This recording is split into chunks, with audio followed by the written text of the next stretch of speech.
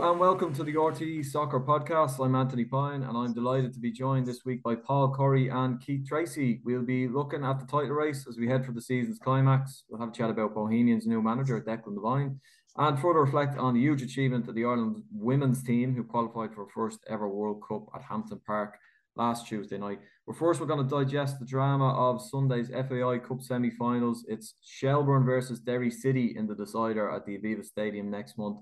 What a great match that is to look forward to as well. We're going to have a chat about Shells first of all. They met Waterford at the RSC thanks to a Gavin Malloy goal. It's their first time in the cup final for 11 years. But before that, let's hear from their manager, Damien Duff. He was speaking to RTE Sport at the final whistle. Yeah, well, listen, the guys are in there singing songs. You just want to be careful what you play.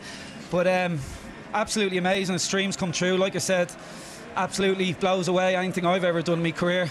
Amazing day. Obviously a hostile crowd, 4,000 or 5,000.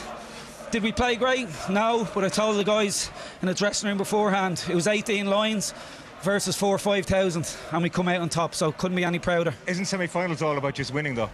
Exactly, yeah, but listen, high standards. I always want to do it the nice way, but it wasn't pretty like you said, Tony, but we're there.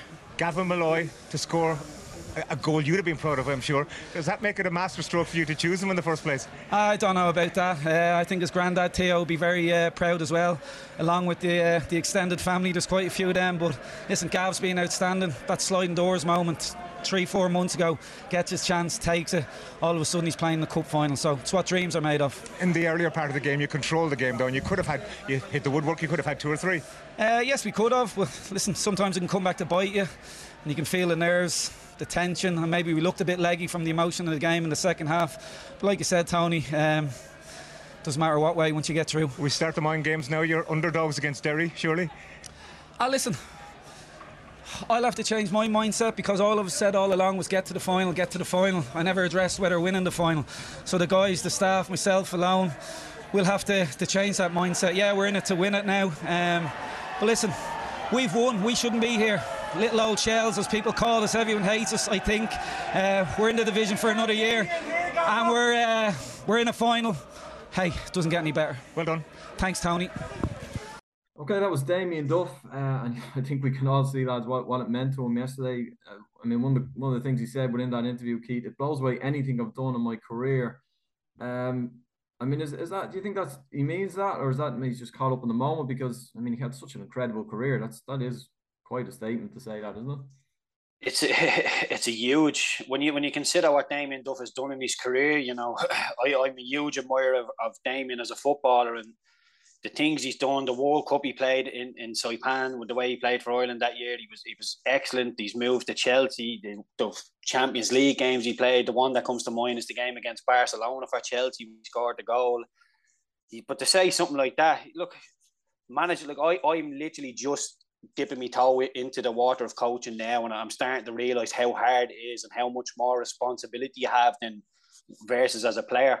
So I think Damien realises being a manager is really, really tough, and he seems to take to it like a duck to water. He really has, and he hasn't just jumped in at the deep end. He's done it the right way. He's come up through various underage things, and jumped through. And he seems to be taking to it like a duck to water. And I was doing the co-commentary for RT yesterday, and any sort of 50-50 ball or 50-50 decision that the ref gave, he was out of the technical area. He was waving his hands, and he's just as entertaining to watch as the game half the time. And I love it because I've been in Irish camps with Damien, and he was really, really shy and withdrawn person as a footballer. It was very hard to get anything out of him, but as a manager, he's gold to watch. I love him, and even listening to his before the semi-final, I listened to his press conference, and he made me want to get my boots on and run through a brick wall from him. He's that type of manager, and I think he's taken a lot of the Mourinho aspects, that the old Mourinho style at Chelsea. I think he's taken an awful lot of aspects from that and running with it, and it seems to be a match made in heaven at the minute. Yeah, and another part of that interview, another quote within that interview, Paul, little old shells, as people call us, everyone hates us, I think. That is very Mourinho-esque, isn't it? But he's really embraced the whole sort of needle, for want of a better word, within the league and the rivalries. He hasn't shirked that at all. He seems to, he faces that full on, doesn't he, week to week? Yeah, he certainly does. I mean, there's there's certainly elements of Mourinho, even the language that he used within that interview about kind of that siege mentality where it's everybody against Shells. And I mean, I would speak to people consistently throughout the league, and I'm not sure that that rhetoric is certainly repeated. Like I don't hear many people disliking Shells, maybe close rivals when it comes around to match day, yes, but it seems to be working for them. Like what Keith said, the players are certainly buying into what he's building there at the club, and if that's what he needs on a day like a semi-final to get them through, well then he's going to go with that narrative. And semi-finals are there for winning, Anthony. Like it wasn't exactly the prettiest games of football. The conditions were absolutely horrific yesterday, but they really dug in yesterday, and you can kind of see that determination within the squad. He's got a young crop of players there who are certainly rallying behind him, and he's done extremely well to get them this far. So yeah, I mean, he's early on in his managerial career. There's probably different elements from different managers that you'll see at different stages, and that one yesterday certainly had the kind of the Mourinho narrative to it, and it's working. If they can add 2-3 players to that squad next year, they'll go up another level. But what he's put in place now is really strong foundations, and he's got a core group of players there that you can certainly build upon next year. And who's to say that they're not going to go the full way against Derry in the final? And they were worth it yesterday, Keith. I think. I mean, it was 1-0, but like I think it was relatively comfortable for them, was it? Yeah, it was relatively comfortable. I think what Paul is saying is right, and what Damien is saying about people not liking Shells, I think what he's talking about is Shell's style of play. They play that 3 centre halves and the 2 wing backs, and as soon as the wing backs lose it, they just retreat into a back 5 so quickly. It's horrible to play against. I played against back 5s like that, and you get, when you win the ball in the turnover play, you've got to go and hold them straight away. So your passing has to be accurate, has to be crisp. And with the conditions yesterday and the pitch being the way it was never, Waterford were going to have to do something exceptional to hit the back of the net. And to be fair, the Shells goal, the Malloy's goal, was an excellent. Matty Smith just gets into a little pocket of space, plays a beautifully weighted pass into Malloy's path. And initially I was thinking, go on, cross it. But he hits it, and he just hits it so sweetly straight into the back of the net. And after that, Shelbourne, I wouldn't say they camped, but the next 10 minutes they hit the post, missed a one-on-one, and then they sort of retreated ever so slightly. Phoenix Patterson was lively throughout, but without really ever testing Brendan Clark. He was making nice little runs. Junior Quintard never really came into the game. Trenton huffed and puffed, but Shelbourne, the 2 wing backs and the 2 centre midfielders, they just kept them under wraps. They once or twice they had half little runs, little half shots, but throughout the 90 minutes, given the conditions, Shelbourne were largely comfortable, and Damien Duff will be delighted because they went in the first 20 minutes, they were 1-0 up, and they just kept the Waterford at arm's length. And given the talent that you have, I know they're a first division team, but the 5 wins on the bounce to go down there in them conditions and do what Shelbourne did, huge plaudits to them, because it wasn't easy. There was a bit of Keith Tracy that Gavin Malloy strike. That was excellent. When it was some strike, I tell you, the way he hit it, Paul, honestly, when it went to him, as a player, you're thinking, go on, hit it. That never even entered my head. I was thinking, go on, put it across the 6-yard box. So if I was a player, I probably would have started berating him, but then it hit the back of the net and it was, what a great strike. So, yeah, no, fair play. It was a great goal, and the game needed something like that to open it up. And yeah, Shelbourne were brilliant, and Waterford just couldn't seem to lay a glove on them whatsoever. Yeah, it was a beautiful strike to win it, and the reward is a meeting with Derry City, and they could actually finish the season with a double. They were too strong for Treaty United. We're just going to hear from Rory Higgins before we have a chat about them. He took the opportunity to pay tribute to a couple of club legends after that match. Again, he was speaking to RT Sport.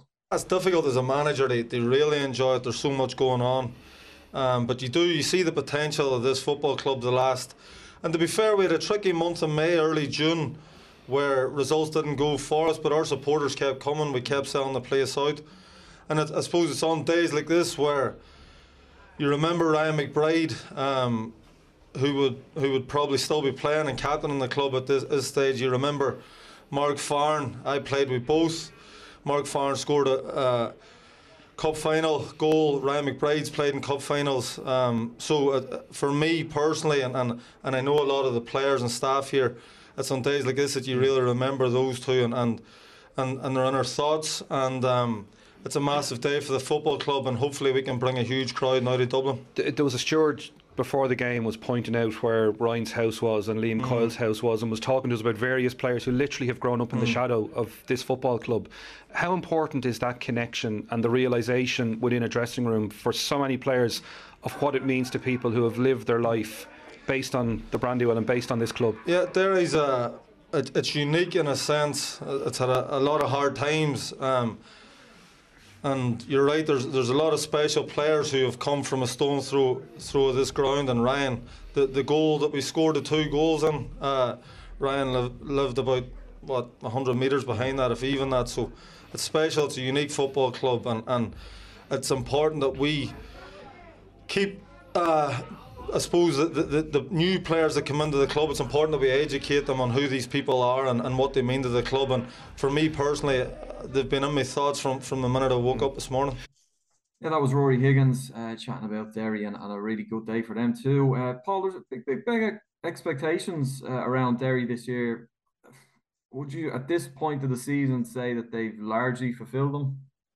Yeah, absolutely. I mean, there was probably a number of questions coming into the season about how quickly they'd be able to gel some of the players that they brought in, because they brought a number of new faces into the club. And obviously Rory is quite early in his managerial career and how he was going to manage that whole situation. But I mean, since the turn of the break, they've been flawless in their displays, in their kind of their points tally and how they've progressed in the different competitions. Bar kind of that slip in May, I think it was, when they went a number of games where they dropped a number of points. The season has gone really well for them. I think what's been particularly important is bringing McElhenney back in from the cold and from being out injured, and the same with Michael Duffy. And they just bring so much experience to that squad. One, how to win games, but also so much quality in that final third. And that really showed yesterday. I kind of worried for Treaty after 15-20 minutes when they went 2-0 up. The McGonigal goal was probably a bit of a gift. McElhenney kind of just drifted into the penalty area, good pullback and a good finish. And then the second goal, the McJanet cross and a good Brandon Kavanagh header, started to think, God, this could be a bit of a Dundalk Athlone situation from a couple of years ago in the FA Cup semi-final. But to be fair to Tommy Barrett's side, they held in there and they pulled one back through Enda Curran. But by and large, Derry had 90% of the play. They should have scored far more goals. They should have put the game to bed early, but they did enough on the day to get to the final, and that's exactly what Rory's looking to do. I mean, if they could bag an FAI Cup final this year, add to that squad, they're going to be a serious threat to Shamrock Rovers. They have the resources, they have the players, and in Rory Higgins, they certainly have the manager to go to that next level. So it's all boding well at this moment in time. I think the addition of Mark Connolly, since he's gone from Dundalk to Derry, has really shored things up at the back. Owen Toll obviously left, so they need a replacement there, and I think he's been extremely strong since he's gone in. And at this moment in time, Derry are banging form, and they're going to challenge on all fronts, and they're going to be a difficult team to stop in the Aviva. That wide pitch, those players going forward, they're a serious team going forward. And just to pick up actually, Anthony, on Rory's point, within the interview when he spoke about the connection to the community and the players. I think that's vitally important. Like when I went up and I played there, it's such a difficult place to go. Kind of felt like in the last 2-3 years, it became a bit of a soft touch, and maybe there was a bit of a disconnect between the club and the community. But Rory's brought that right back to home. You can see that there's almost an education given to players who come up who are not from the area about what that club means, and you can certainly see it. The likes of Brandon Kavanagh, the likes of Brian Maher, speaking to them, they know what it's about up there, and Derry seem to have gotten back to where they were probably a couple of years ago. Yeah, it's going to be a great occasion, that final. We had Bowls Pats last year, which was, it's always a great day, but two clubs really hungry for a bit of silverware and a bit of success, so we can really look forward to that. We should just have a word as well, Keith, on the two beaten semi-finalists, Treaty and Waterford. They're both in the playoffs in the first division. They actually meet each other in the playoffs later this month. But plenty of credit. They've come out with this cup run with plenty of credit, and things looking pretty good for both of them off the pitch and on the outside, at least looking in. Yeah, I think both of them should hold their heads up high. Treaty, obviously, like Paul says, after 15-20 minutes, they're 2-0 down. You're thinking, oh my God, the floodgate goes open here. This could be a really poor result. But fair play to them. They dug in, and going up the north, it's a really, really tough place to go. Obviously, the conditions aren't great. It's on an Astro as well, so there's all sorts of different conditions. But to be able to turn that tide when Derry are getting on top, and I know they didn't completely turn the tide. They didn't turn the fixture around. They only got the one goal, but to not take a drubbing up there when Derry are in the ascendancy, and with the amount of talent they have, McElhenney, Kavanagh, Duffy, McGonigal, these are all really, really talented. These are at the top end of the Premiership, never mind the Division 1. So 3 each should get huge talent. Waterford, exactly the same. Huge, pushed Cork all the way, only a couple of points behind them, and they're in great form as well. I have to be honest, I expected Waterford to be a lot better yesterday, but I put 90% of that down to conditions and 10% down to how well Shelbourne were. The conditions were awful. They really, really were. So to put any type of football together would have been difficult, and I think Shelbourne managed the conditions better than Waterford did. But like you say, they deserve huge credit. Still could get promoted, and if they do, what a season that would have been. And to me, they would be my tip. I know they weren't great yesterday. They would be my tip for the playoffs, just given the form they're in the league. Yeah, but we'll have a chat about potentially how those players would go just in terms of the bottom of the Premier Division in a little bit. But just to look at the title race, because Shamrock Rovers were held by Drogheda 1-1, bit of a bulky team for them this year actually. Drogheda. Is it too late for Derry, Paul? 6 points behind, game in hand, probably running out of matches at this stage. But is there any kind of glimmer of hope there, do you think? I mean, the ball is certainly still in Shamrock Rovers' court, and you would still expect them at this stage of the season to go and get the business done. But I mean, Drogheda almost single-handedly have helped Derry get back into this. Derry's league form has been impeccable, but Drogheda have taken so many points off Shamrock Rovers this season. Nobody would have suspected it. The next 14 days is going to be pivotal. Shamrock Rovers play St. Pat's, and then they play Derry, and if they can kind of navigate their way past St. Pat's, you would somewhat fancy them. But at this moment in time, it's hard to call, just because if you look at the last 2 fixtures, they drop points against Drogheda, and then they very nearly drop points against Shelbourne. The toll, I know Stephen Bradley mentioned in his interview yesterday that they're a professional club, and the European games shouldn't take its toll, but the results would somewhat evidence that it might be, and maybe not physically, but maybe mentally draining with regards to going from Thursday to Sunday, and the nature of the European games probably takes a lot out of them. You would still fancy them, Anthony. The fixtures that they've Pats, Derry, and UCD. UCD, you would imagine they pick up 3, and if they pick up 2 from the other 6, that should be enough to get them over the line. They've got really good experience of handling big games, of winning big games, and of winning trophies. So you would certainly fancy them from here. But what Derry have shown over the last number of months is that if they do drop points, they've been there and they've been on their heels to kind of pick up any slips that there's been. So the Pats game will be huge. If they beat Pats, it's done and dusted. But if they were to drop points, that game against Derry would be absolutely huge. Absolutely huge, is right. Did you ever have that, by the way, Keith, just a bogey team in your playing days where, for whatever reason, you just couldn't get the better of them over a couple of seasons or the course of a season? I had some dodgy grounds I hated going to, but the ground. I hated going to Millwall, the old Den. I hated going there. Never seemed to be able to play well, and the crowd were on top of you. Just a horrible game. You knew it was going to be a percentage game. It wasn't going to be a pretty game of football, and you'd be in the tunnel, there'd be people barking at you and shouting, and it was just a really intimidating atmosphere. I was always happy to pack my bags and get out of that place, if I'm honest. Yeah. I've never gotten so into Millwall. From everything from 5-year-olds to 50-year-olds, and I was only warming up on the bench, and my God, the abuse. I couldn't wait to get out of the place. And Ian Holloway was in charge. I'm sure you probably played against him at that period of time. Yeah. He was like a conductor to the orchestra. He loved it. He was riling it up. Jesus Christ, what a place to play a game of football. Yeah. But they did it to their own players as well, so you couldn't take it too personal. If one of their own players didn't play well, they'd be lifting them out and going down the dressing room. It was a unique place. Yeah. Just a reminder then of the run-in of the 2 teams. So Derry have Shelbourne at home next, then Sligo away to Shamrock Rovers, which, as the lads mentioned, a potentially absolutely huge game. And then they finish at home to Dundalk. Shamrock Rovers have Pats at home, Derry at home, and then UCD away. So we'll see what the next couple of weeks brings. And Dundalk throw their point ahead of Pats, who had a good 3-1 win over Bohemians last Friday. And at the bottom, Finn Harps were beaten 2-1 by Dundalk, and that means they are level on points with UCD. Keith, UCD have a game in hand. Harps run in is Bowls away. They then play UCD at home in their second last match, and then they finish away to Drogheda. I think you've kind of been saying for a good few months that you think UCD are going to be the ones that escape automatic relegation. Are you sticking with that? I might as well. Yeah.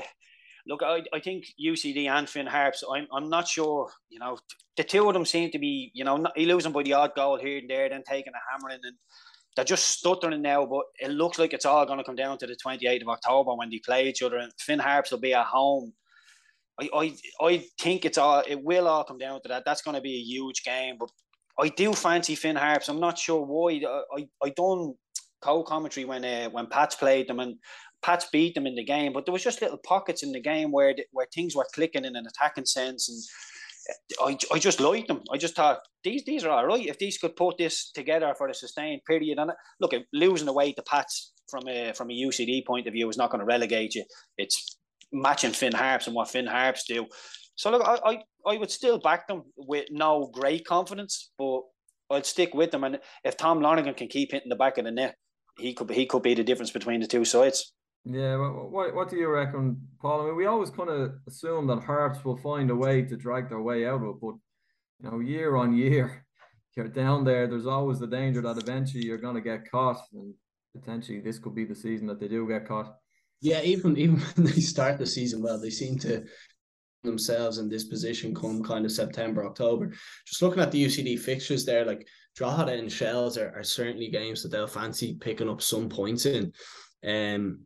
So leading into that Finn Harps game, you wouldn't be at all surprised if they were to pick up something along the way, and then kind of all leads its way to Ballybuffet. Just looking at the 28th of October away to Finn Harps, it's not going to be a pretty game of football up there. The pitch, I'd say, would be in bits. The wind and the rain, probably a bit of a blend, and it kind of stinks of a Finn Harps kind of scrappy win to get them out of another relegation battle. But UCD are, I don't know, like they're so inconsistent. Obviously, they've lost kind of two of their main players throughout the season, and that's maybe kind of hindered their progress a bit, and they've always been playing a bit of catch up. I always feel when it comes to this stage of the season with the big games that it can go one way or another with them. And I just have a feeling that Finn Harps are just going to have a bit too much, particularly in that game. And if Finn Harps win that game, I think it'd be very difficult for UCD to kind of make up the points from there. But if they can pick up something in the lead to that game, if they can kind of nudge their way ahead of Finn Harps, probably lean in favour of them. But it could be difficult. I know I've probably given you, Anthony, probably three different answers there. It's just so close. It's been so close between the two of them all season that it's very hard to call. But Finn Harps have done it before. You would probably just lean in favour of them. Yeah, I mean, the Harps' next game is away to Bowls, and this is the way football is, Keith. Bowls they've got a new manager, Declan Devine. They've been looking since August. Keith Long departed. So potentially, first home game for Declan there. He might be a bit of a reaction, a bit of a bounce. They've taken their time with this, Keith, in terms of appointing a new boss, and there's been a lot of names linked and mentioned in the conversation. What do you think drew them to Declan Devine? It'll be very interesting. He's done well in his two stints with Derry. Not so well in the second half of the second stint, but overall done very well at Derry. It'd be very, very interesting. I was at the game on Friday night. I know Declan Devine was at the game on Friday night. I know I think today is his first day in the job officially, but he was at the game on Friday night against Pats. And, I was expecting there to be a bit of a bounce just because he was in the building, and you'd think people would think, look, the new manager's eyes are on me. There wasn't really much of that there. And I spoke to a couple of people down the tunnel, and I think there could be a couple of people going out the door soon enough, and there could be a bit of a turnover in the off season. And look, it's a big job. I really do think it's a big job.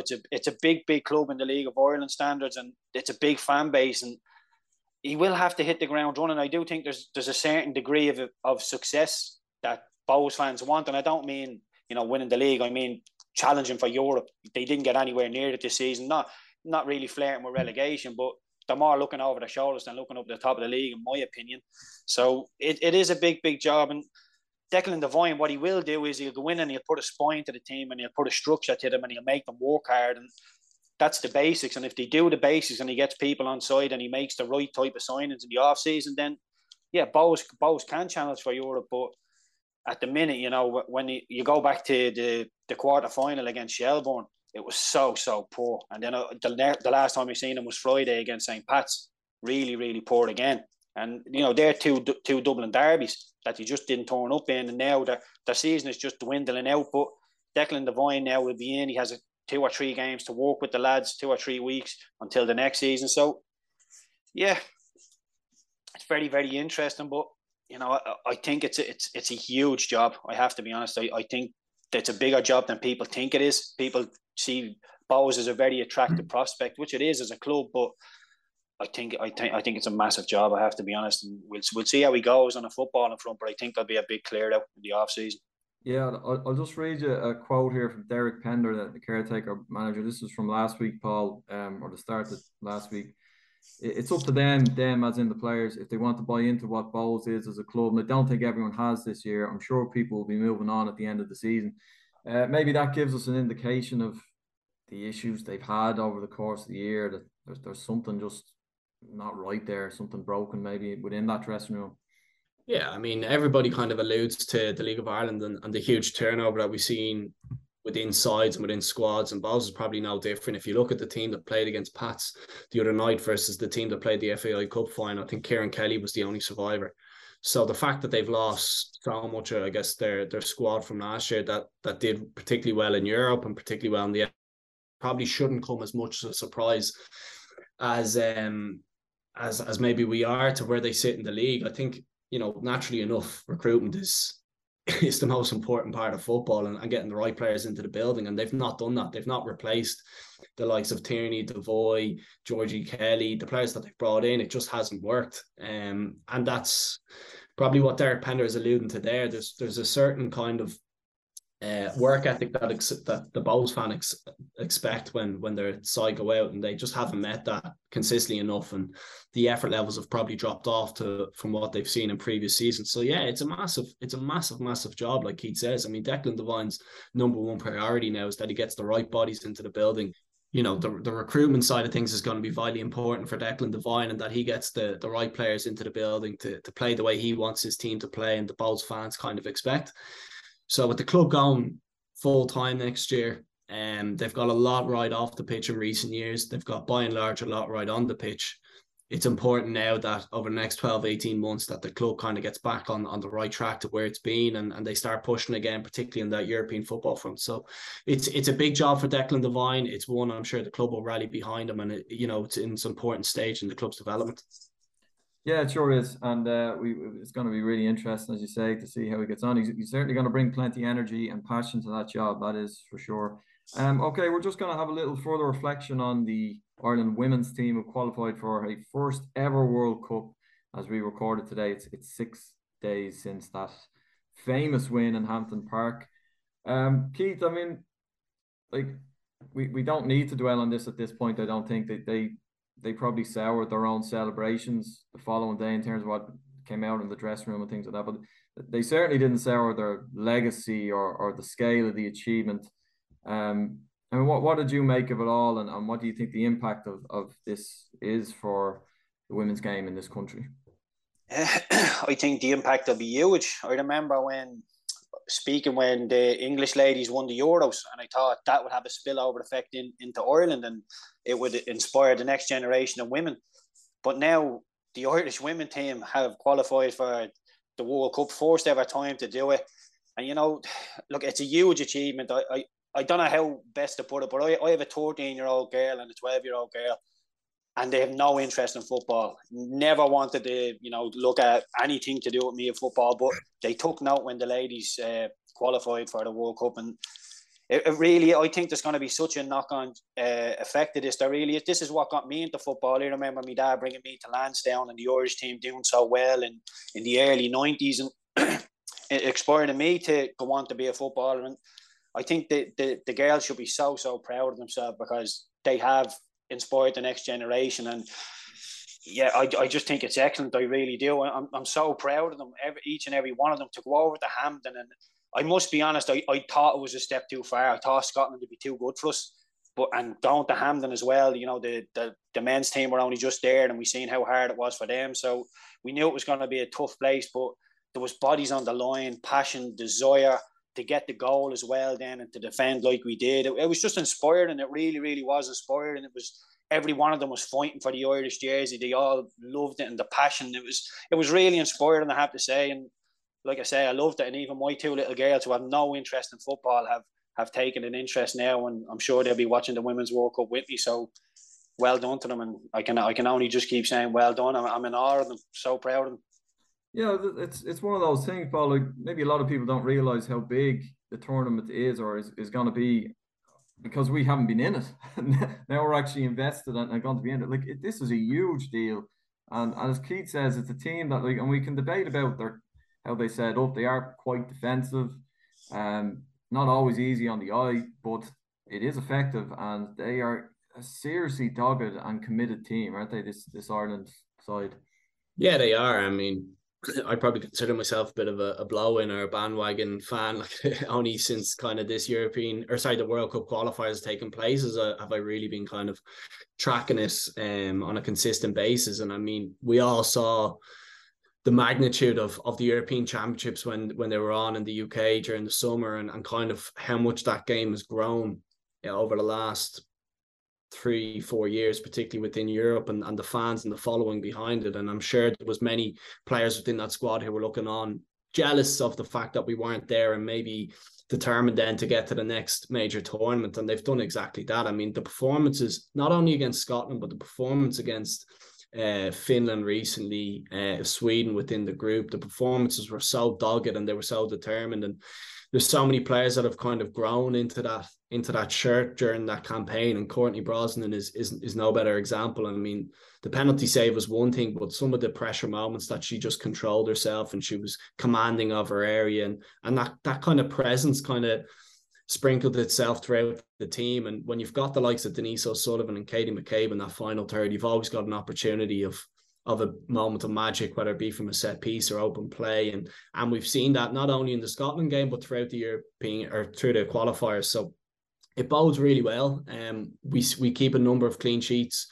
We are a threat from a number of different avenues within any game, and we're a difficult team to play against. So the tournament is massive. The draw, I think, takes place quite soon. Once we kind of know who we're going up against, you wouldn't at all bet against us getting out of the group and being really competitive over there. But it's the impact of qualifying for the competition, everybody being excited about it, but it's kind of the spin-off from the tournament, the engagement, the numbers, the sponsorship, the growing of the game here domestically, feeding our players into the WSL in the UK, and that effect over the next 2, 3, 4, 5 years is going to be massive. So it's huge for women's football here in Ireland, and the journey that they've been on from swapping the tracksuits in the airport to qualifying for a major tournament. You can't underestimate that journey at all. Yeah, the draw takes place this Saturday actually in New Zealand, and we will learn then who Ireland are going to face next summer in Australia and New Zealand. They're going to be in pot 3, Ireland, so probably need a little bit of luck just in terms of the draw. They'll be the 3rd seed out of 14 out of 4 pots, so it could be very, very difficult, or they might catch a break and get one of the host nations, which would give them a good chance. New Zealand and Australia, or Ireland bet Australia in a friendly a year ago, so we await that with interest. And as you say, it's a huge moment for the women's game in this country. We are now going to move on to the Liverpool-Manchester City game on Sunday. Just have a quick chat on that before we wrap up, lads. Keith, I mean, when is a foul not a foul these days? We're hearing that the referees are letting things go, and everybody likes that. There's physical contact as part of the game. You don't want the referee blowing his whistle every 30 seconds, but there was quite a lot of debate around the Haaland disallowed goal. In my opinion, it was a clear foul, but was it, or what did you think? In real time, I didn't think it was a foul, and I think the referee obviously agreed with me, because you can see him gesture to Fabinho to get back up that there wasn't anything in it. So that's grand. They scored a goal then. and then VAR have a look at it, and you think, yeah, there's a bit of a pull there, but that's VAR refereeing the game then. Do you know what I mean? That VAR is overstepping. It's not a clear and obvious thing because the refs, he's 2 or 3 yards away from it. He's seen it. Great view. It's not a clear and obvious one for me. So I think the goal should have stood, although I can see why it hasn't stood. It's one of them. It's a 50-50. For me, in looking at the whole picture, I would have liked to see the goal be given, just because I don't want VAR interrupting with things like that. That in itself, you know, hasn't really led to the goal. Liverpool should have defended better from there. I know Haaland gets through.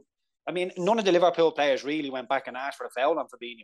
They were looking for a foul on Alisson, and that wasn't given. And then it just happened to go back. So that for me wasn't clear and obvious. But I have to underline that I can see why it was given.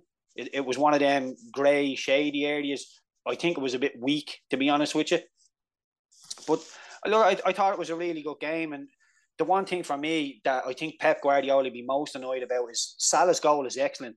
When Alisson kicks the ball 70 yards up the pitch and he does that turn on Cancelo, it's a beautiful bit of skill. But why does Cancelo try and win the ball? He's 1v1 with Salah. Salah has a rocket of a pass coming into him. At best, he's going to be able to take a touch and then start running at you. So Cancelo doesn't have to sell himself. He just stays 2 or 3 yards away from him, keeps him there, and gives his teammates an opportunity to get back and help him. When he goes to try and win that ball, he's given Salah a chance to go and beat him, which Salah does. And listen, I'm taking nothing away from the skill of Salah. The skill is excellent. It's unbelievable skill.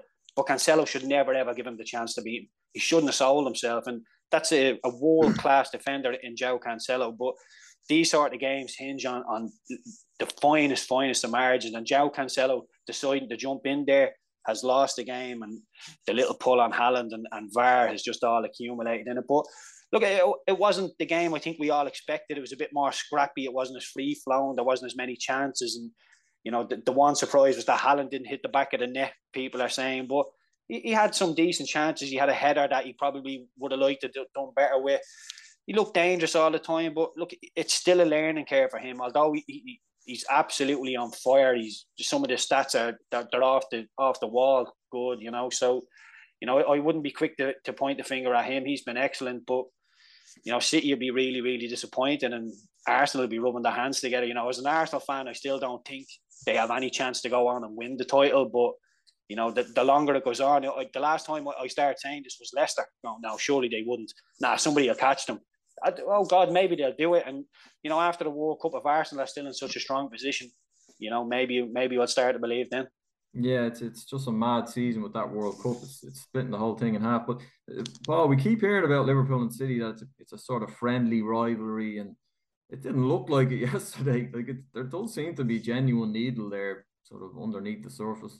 There absolutely is. I mean, there's the utmost respect, particularly between the managers and the squads off the pitch. But the second it kind of leads itself onto a 90-minute game, there is certainly needle there. And of course, you're going to expect that. I mean, the two teams have been pushing each other relentlessly for the last 2, 3, 4 years on all fronts in kind of domestic cups and in particularly in the league. And it's probably the game that Liverpool needed yesterday to kind of spark them into life. They've been a bit lethargic in certain performances. It kind of looked like key personnel and maybe taking the foot off the accelerator a bit in recent weeks, and that was a game where they really dug in. It wasn't, like Keith said, the prettiest of games, and maybe that's what Liverpool needed, and just kind of dig their heels in, be dogged, be difficult to break down, and that's certainly what they were. I thought, you know, Virgil van Dijk was absolutely superb yesterday, even just the little bits and pieces. You think back to the header that he cut out, one that Haaland looked certain to kind of nod in from 2-3 yards out. His recovery was superb. His use of the ball was absolutely brilliant, and he brought out the best of Gomez and Robertson either side of him. So a really important win for Liverpool. The likes of Salah as well, right back in form. The goal that Keith mentioned was superb.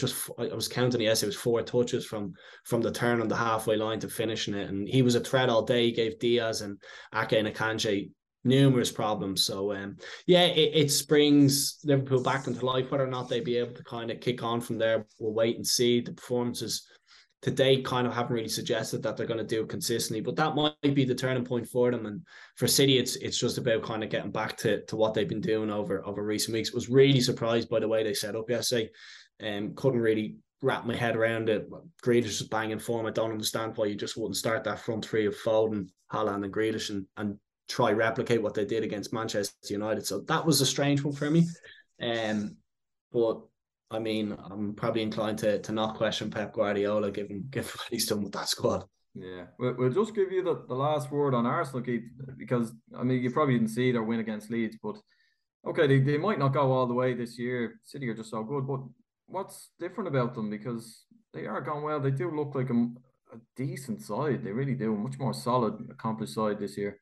Yeah, well, like Paul was saying earlier about Bows, I think the recruitment. I think they've got the recruitment right this year. I think Mikel Arteta is doing an outstanding job. And whenever anybody asks me why Arsenal are doing as well as they are, when you throw your mind back to Aubameyang being late for meetings and he was the captain and he was Arsenal's best player by a long way at the time. So it was a big decision for Mikel Arteta to decide, listen, I'm going to put you on the bench in a North London derby, I believe it was. And ever since then, that was something that needed to happen. It wasn't something that the manager would have wanted to do because it would have affected the team on the pitch. But he had to do it because Arsenal's players, the likes of Smith Rowe, Saka, Martinelli, these are all young, Odegaard. They need a proper leader. They need standards set. And Aubameyang wasn't the type of off the field captain that he was looking for. Now he has the young players. Odegaard is the captain. Granit Xhaka, when you look back at where his career was 2 years ago when he was getting booed off the pitch by the fans and he was having verbals with them, he's a different player. He's playing higher up the pitch. And again, that comes back to Mikel Arteta. But I think Zinchenko and Gabriel Jesus coming in. Thomas Partey looks like he's really, really starting to find his Arsenal feet as well, which is great. And the one thing that I have question marks over Arsenal, I've said it before, and I got a little bit of slack because with the World Cup bang in the middle of this season, with Saka, Martinelli, Odegaard. I know Odegaard's not going to the World Cup, but this is going to be a huge ask for them to stay injury-free, especially Saka and Martinelli, because they're playing on the wings. They're so explosive. They're going to be heavily, heavily reliant on them two wingers. They're going to come back from the World Cup. You would imagine Brazil and England will go pretty deep into the World Cup. That's going to be quite a big workload for players that are only in their second, maybe third season in the Premier League. So then, for me, at some point, with youth comes in experience, and I think they'll come off the boil at some point. But to go back to your original question, I think Jesus and Zinchenko, they have a winning mentality from Manchester City.